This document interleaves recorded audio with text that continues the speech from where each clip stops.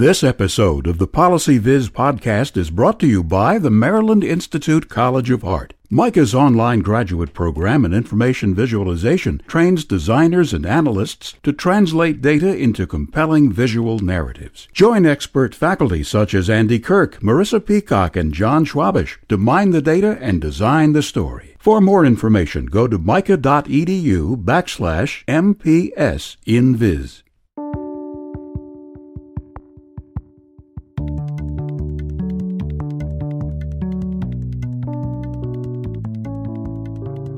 Welcome back to the Policy Viz podcast. I'm your host, John Schwabish. Thanks so much for tuning in. I have a very special episode this week with 4 guests to talk about open data and whether we can do a better job of opening data to more and more people. So what I want to do is have each one of my guests sort of introduce themselves quickly, and then we're going to jump right in because this is going to be an experiment of how many people you can fit on a podcast at one time and whether listeners can identify each of those voices over the course of 30 minutes. So why don't we start with David? David, you want to introduce yourself? Hi, so I'm David Eads. I'm a data reporter and a web builder at NPR. And I think since it's relevant here, I've also been a federal contractor. I helped start a community technology program called Free Geek Chicago.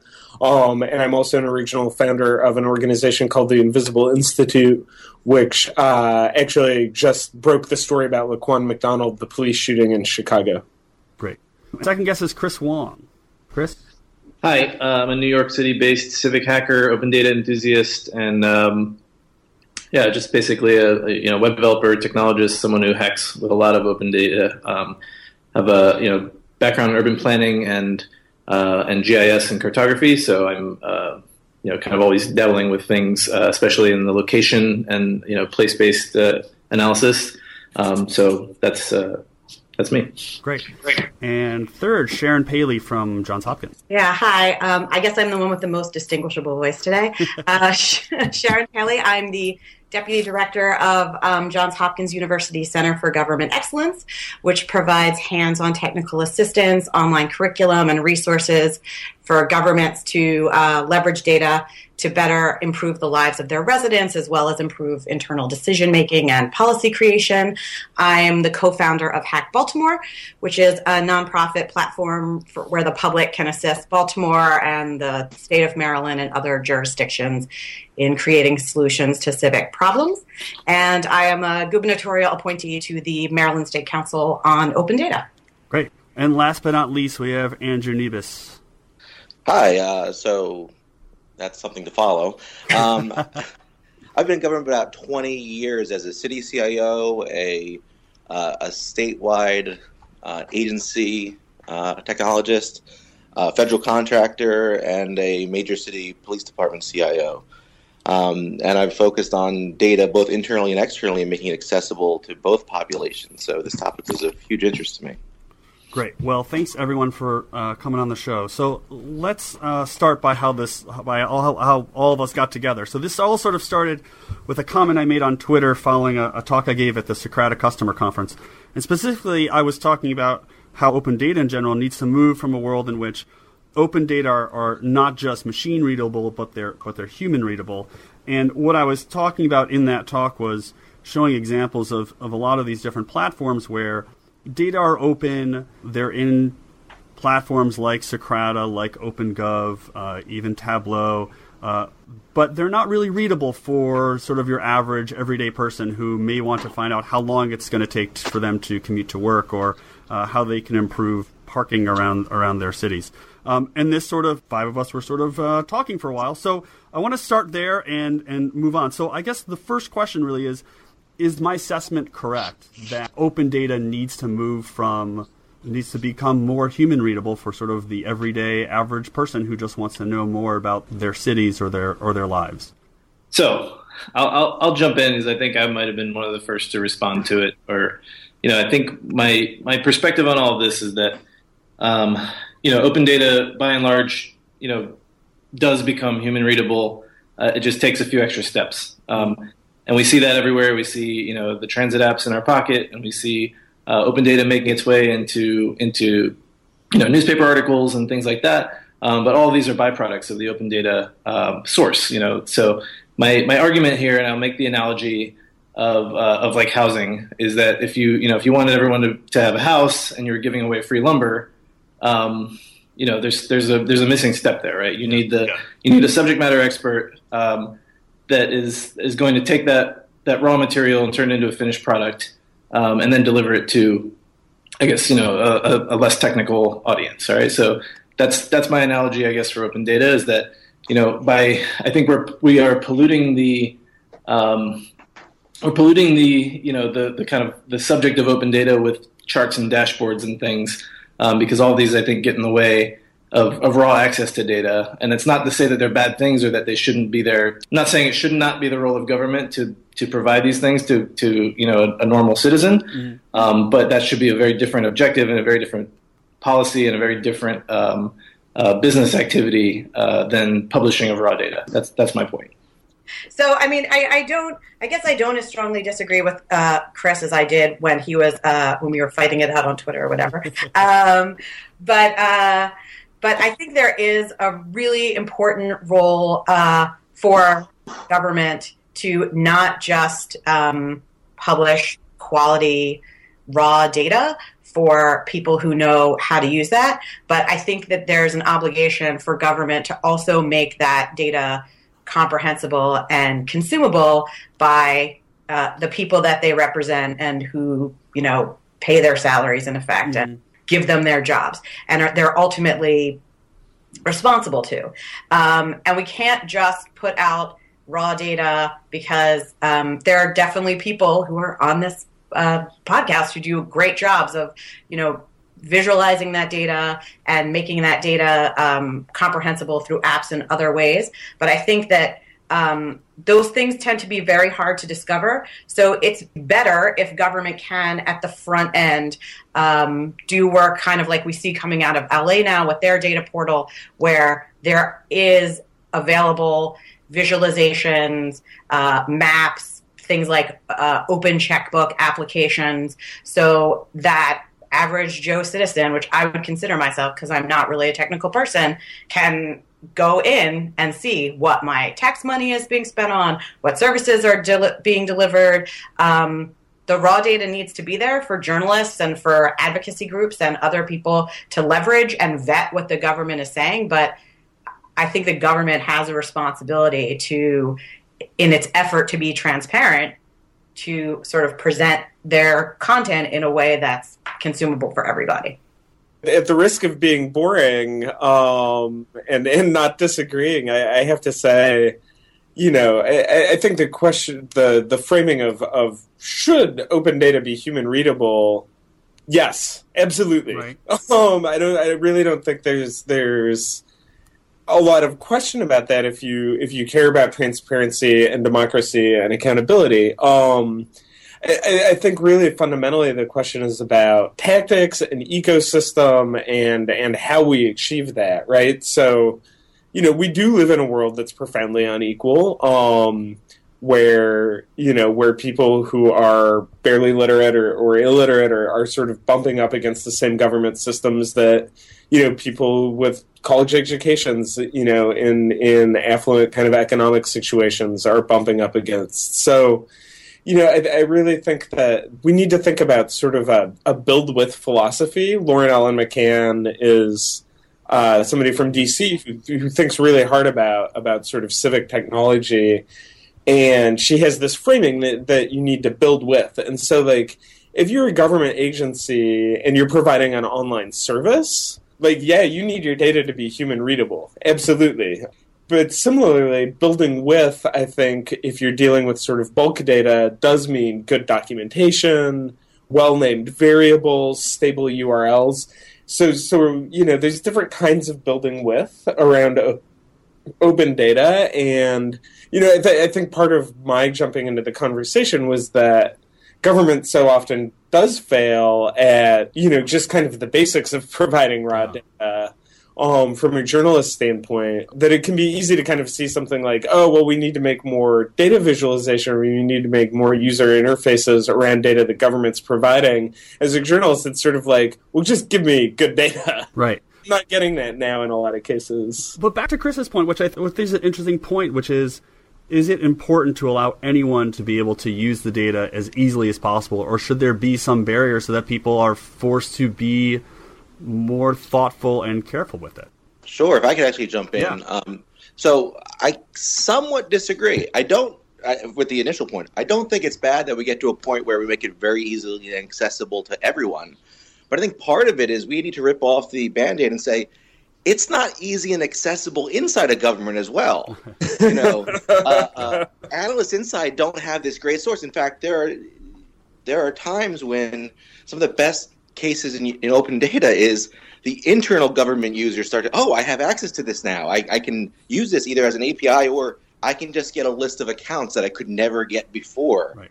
Somewhat ridiculous. So that conversation and that sharing that, hey, we spent a lot of time making a great open data portal and visualizations for the public. No, we also did that internally. So, a law enforcement officer or someone in the health department or in finance can see what the heck is going on better. And that, I think, is really powerful.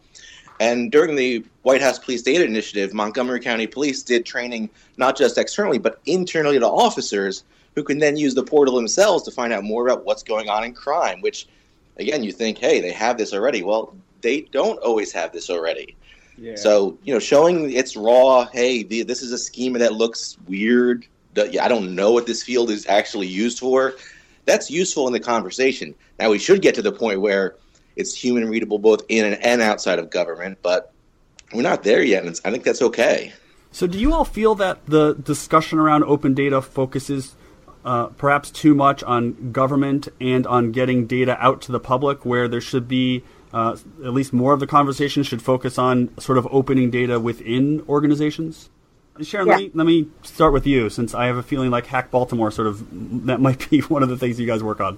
Yeah, well, actually, at the Center for Government Excellence, we kind of have this maturity model that we talk to our client governments about, where open data is the first step in it, and exactly for the reason that Andrew was talking about, because then we want to be able to have cities look across their cities or states or whatever, look across their verticals and kind of de-silo data so that we can then go through and look for, do data analysis and improve efficiency and service delivery and do things like, performance management and predictive analytics and all this other stuff, which is really cool that, governments are trying to start to do. But you can't do it until you're at least liberating the data to yourself.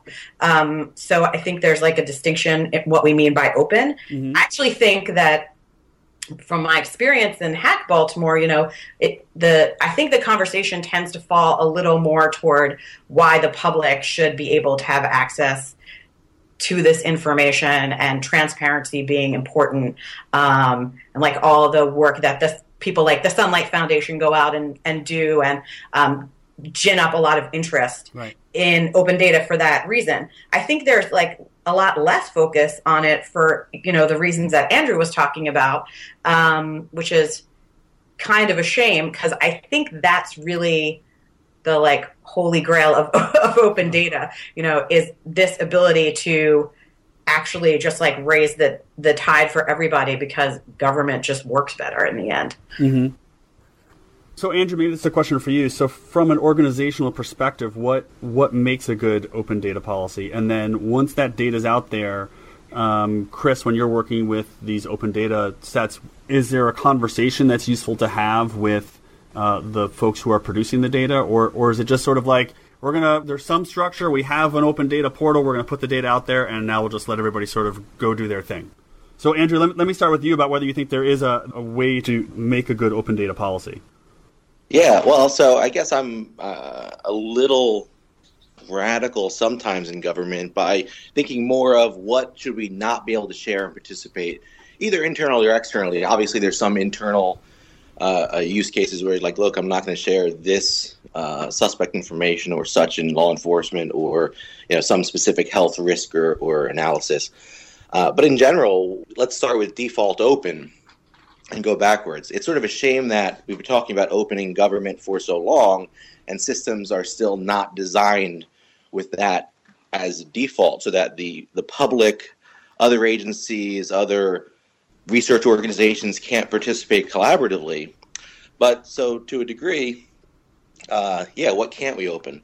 But it's important that we bring those people to the table, right? We can't just open up the health department's records and, this field that says low income. Well, what does that even mean, to anyone? And what it means to me might be very different than what it means to you.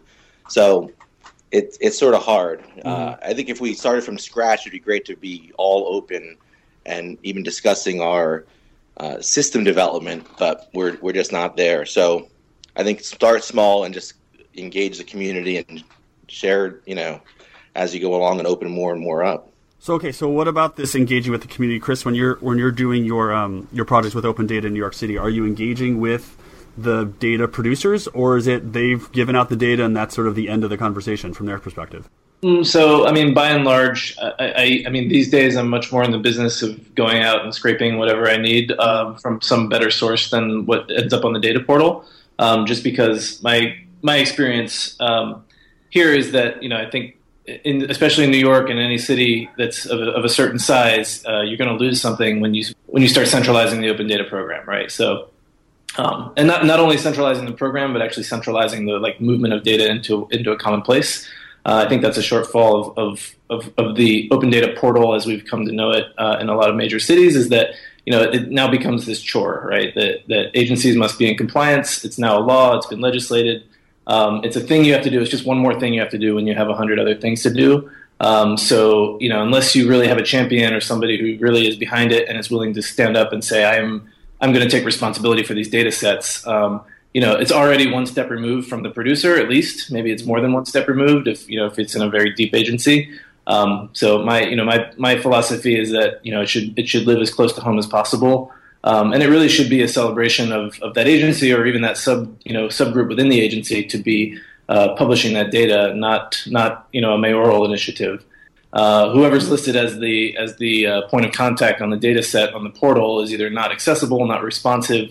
They're supposed to, basically all complaints end up being routed through the central program, and they don't have a great track record for responding to requests and things like that. It is a lot to manage, and that's why I think a distributed approach would be better. Mm-hmm. David, from your perspective as a journalist, do you have the same sort of relationship with the providers of the data?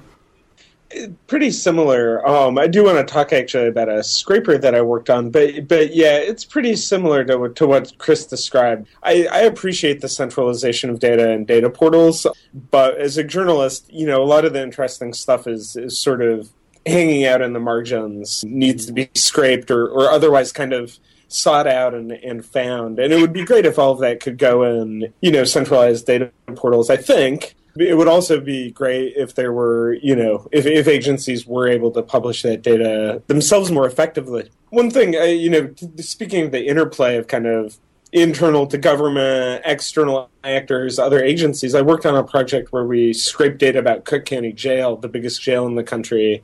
And it was really interesting because our primary user was other agencies within the county because the sheriff's department didn't provide the raw data to them. To the other agencies. They only provided summary information, and so these other agencies within the county actually really wanted, to be able to analyze it themselves and just see what was going on beyond kind of what they were getting from the sheriff's department. What was interesting about that project was that then in turn put pressure on the sheriff's department to open the data. It's not open yet, but there's now an initiative underway to actually do that. And it was interesting because we all got together and we talked and it's tough to open data like that because there's records that are wrong and you could compromise somebody's privacy. It's all a matter of public record technically, but there's a lot of really interesting questions about what it actually means then to open up that data. And the last part, which I thought was really interesting about that project, was we had some real hotshot coders on it, but we also had a guy who was bipolar, quasi-homeless, or at least sporadically homeless, trying to teach himself to code, but he had a lot of issues, a lot of barriers to doing that. He definitely, is on the harder part of kind of our society, but he wound up being an awesome collaborator because he actually spent a lot of time in Cook County Jail, and he was a subject matter. He truly was a subject matter expert. He was like, oh, well, that person has that designation because they checked in, they went to the main room, and they got an ankle bracelet, and they got sent back out onto the street. And he knew that just looking at the data, and we were like, dude. Yeah. Like, we're understanding so much more about what we're seeing just because you have this direct experience. So it was just an interesting kind of experience and kind of bringing together a bunch of those different perspectives. And I thought it was going to be really antagonistic, and the sheriff's department was awesome. They were really into it. They were like, you're collecting stuff that we don't have because our back-end systems are kind of not the best. So it's like important to note people who work inside of government, they're not just being cagey for the sense of being cagey about open data. They're not hiding things because they don't want people to know things. They really are well-intentioned. They're really usually handcuffed by the technology that they work with. And I actually would sort of, maybe this is where I'll argue with Chris, where I think like that strong policy is an opportunity to start to like unshackle government employees. And things like having a policy that mandates that there is good governance of open data. So like I sit on the governance committee for the state of Maryland, and I'm just a citizen that's interested in open data, but I sit in a room full of people who own data, and they're scattered through every agency and department of the state, but they make us all get together every other month and have a conversation about like what's happening, what needs to be changed in this policy, what data has been released but not like refreshed for, a year, and it's supposed to be refreshed every month. And by just throwing everyone in a room together, like you get a lot of problem solved, and you make a lot of, which is kind of what you're talking about also with the hackathon. But if you think about internal governance as being an opportunity to like flesh out those problems and not make it an experience of like one person to a website, then I think that rules like that in policies or executive orders can do a lot to advance what open data looks like for everyone on the like user side too. Mm-hmm. I'll agree with that and say that it is, it's putting the word in people's mouths. People are talking about it. People know what it is. Like I said, I don't think I think it's how it's implemented is going to dictate quality, right? And like what I said is that it's the fact that the policy exists and you must publish data is not a terrible thing. It's just that how do we actually go about publishing it? Is it a chore? Is it a checklist item, or is it actually, is this policy eventually going to lead to that real change in attitudes where it's not like, oh damn, this is something I have to do to keep in compliance with the law. But, we actually believe in open by default, and this is what we're going to enforce in our agency. Like, I don't think we're there yet in a lot of ways. And, I've just from my own dealings with government agencies, I know that, they still have to sign giant long memorandums to share little bits of data. And, when it does get shared, it gets shared via email as, CSVs flying around. Things like that. Mm-hmm. I'd agree with that, and I think the role for open data officers and such in government is to be that facilitator. I've been on initiatives where agencies will show up and say, "I was ordered to release this. What do I need to do? Give me the schema." I'm like, "Oh well, that's nice. I don't even know what you have or what you'd want to share, or how you'd want to collaborate. But let's talk about why this is good for your business process." And hopefully by the end, they're on board with that as well, with the idea that, I can get a lot of value out of this conversation with the public or with other agencies or with, all these different groups. But you're right. If it's just a release this schema by this date in this format with these fields, you're good. You sort of get into that industrialized open data, which I think we're against. And then the schemas are almost meaningless because you don't know what someone might have or might want to share. There's agencies in Texas that share suspects information, which I was like, I wouldn't think you'd want to share the suspect because you haven't arrested them. So that's a little weird to me. Mm-hmm. But it's interesting how different people take different takes on what they can open or what they're willing to talk about. And I think that's sort of the good point about having a conversational and not so checkbox policy. So I think in the beginning it's that weird space where don't over governance, but don't under either. Mm-hmm. So as with most things, there's no one sort of silver bullet to solve a problem or create a solution. But if you were to start, if you had your imaginary city and you were going to say, we're going to have an open data policy, an open data platform, what would be the one thing that you would start with? Is it about funding? Is it about leadership? Is it about convincing the folks who are working with the data that there's value as opposed to just opening it? What is the one thing that you would sort of start with in your imaginary data-rich city? Sharon, I'll start with you. Okay. Well, just like a shameless self-promotion. We're all about shameless self-promotion. The Center for Government Excellence actually has a playbook on like how to launch an open data program. And so people that are interested in this could just like go read it. We really talk about structuring a program that is about like team gathering, policy creation, community engagement, and continuous improvement. So that's not a silver bullet. That's like a list of 4 things, obviously. But they're all pretty critical, and policy creation usually does rely on some sort of executive level buy-in. But I think that the most important thing, and it sounds like we kind of agree, is like the continuous improvement. So that doesn't really help you get started because you have to start with something. There's lots of ways to like figure out what something is. We would recommend data inventories and prioritization and things like that, which we also have playbooks on. But I think that the most important thing is continuous improvement. It's not a box to check, like Andrew said. Open data is not an end in and of itself. It's got to be a practice that's advanced all the time, like anything else that government does. Right. So I would take from the technologist perspective. Again, I think open data is a technical problem. It requires technical people to figure out. All the byproducts of it are not technical and lead to better government and more informed citizenry. But at the root of the problem is moving data from point A to point B in a timely manner with a certain standard. I think I would start with like sort of the Amazon mandate where everything is an API. When you build every piece of government, whether it's creating laws or running the roads or building a transit system, whatever it is, every information system needs to have accessibility built in from the ground up. Doesn't mean it needs to be 100% open, but it needs to have the options of giving people certain permissions and a distributed but very well structured and very well organized technology platform for moving information around on demand at will.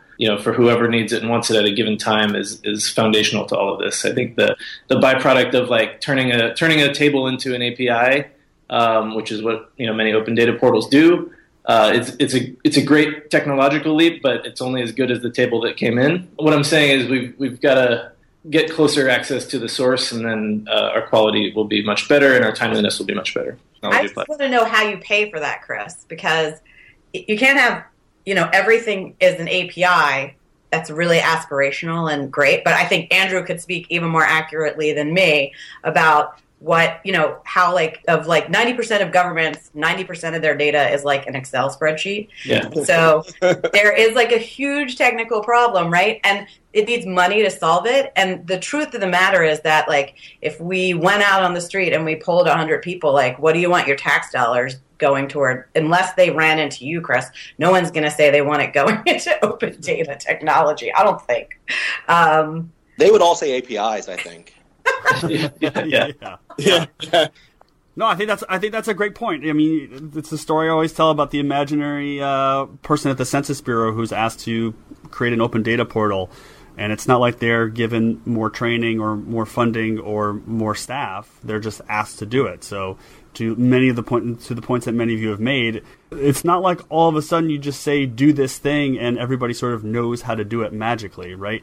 So, Andrew, since you got to introduce yourself last, let me give you sort of the last word here. What is your silver bullet? Although Sharon had 4, so I'll give you a few. So. Sure. Well, so mine actually is that leadership, right? So I have been in government for quite a while, and often I'm the person who's to say, well, why isn't this open by default? I was with a large metropolitan police department.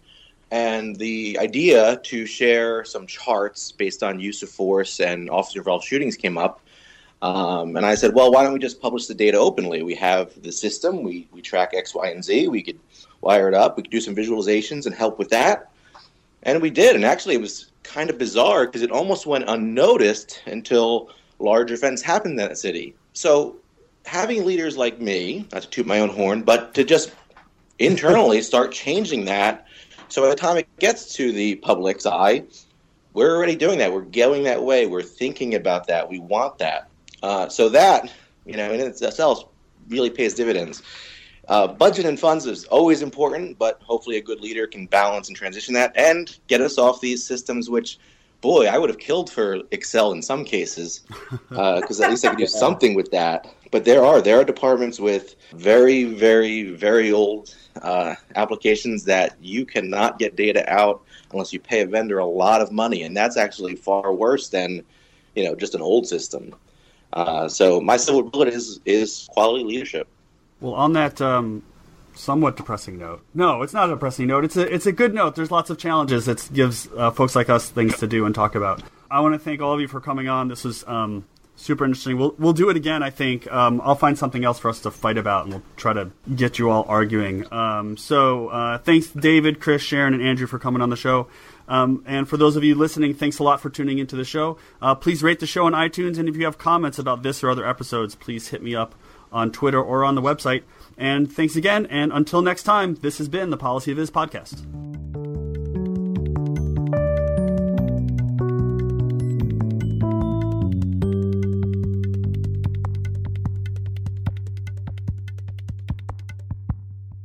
This episode of the Policy Viz podcast is brought to you by the Maryland Institute College of Art. MICA's online graduate program in information visualization trains designers and analysts to translate data into compelling visual narratives. Join expert faculty such as Andy Kirk, Marissa Peacock, and John Schwabish to mine the data and design the story. For more information, go to mica.edu/MPS in Viz.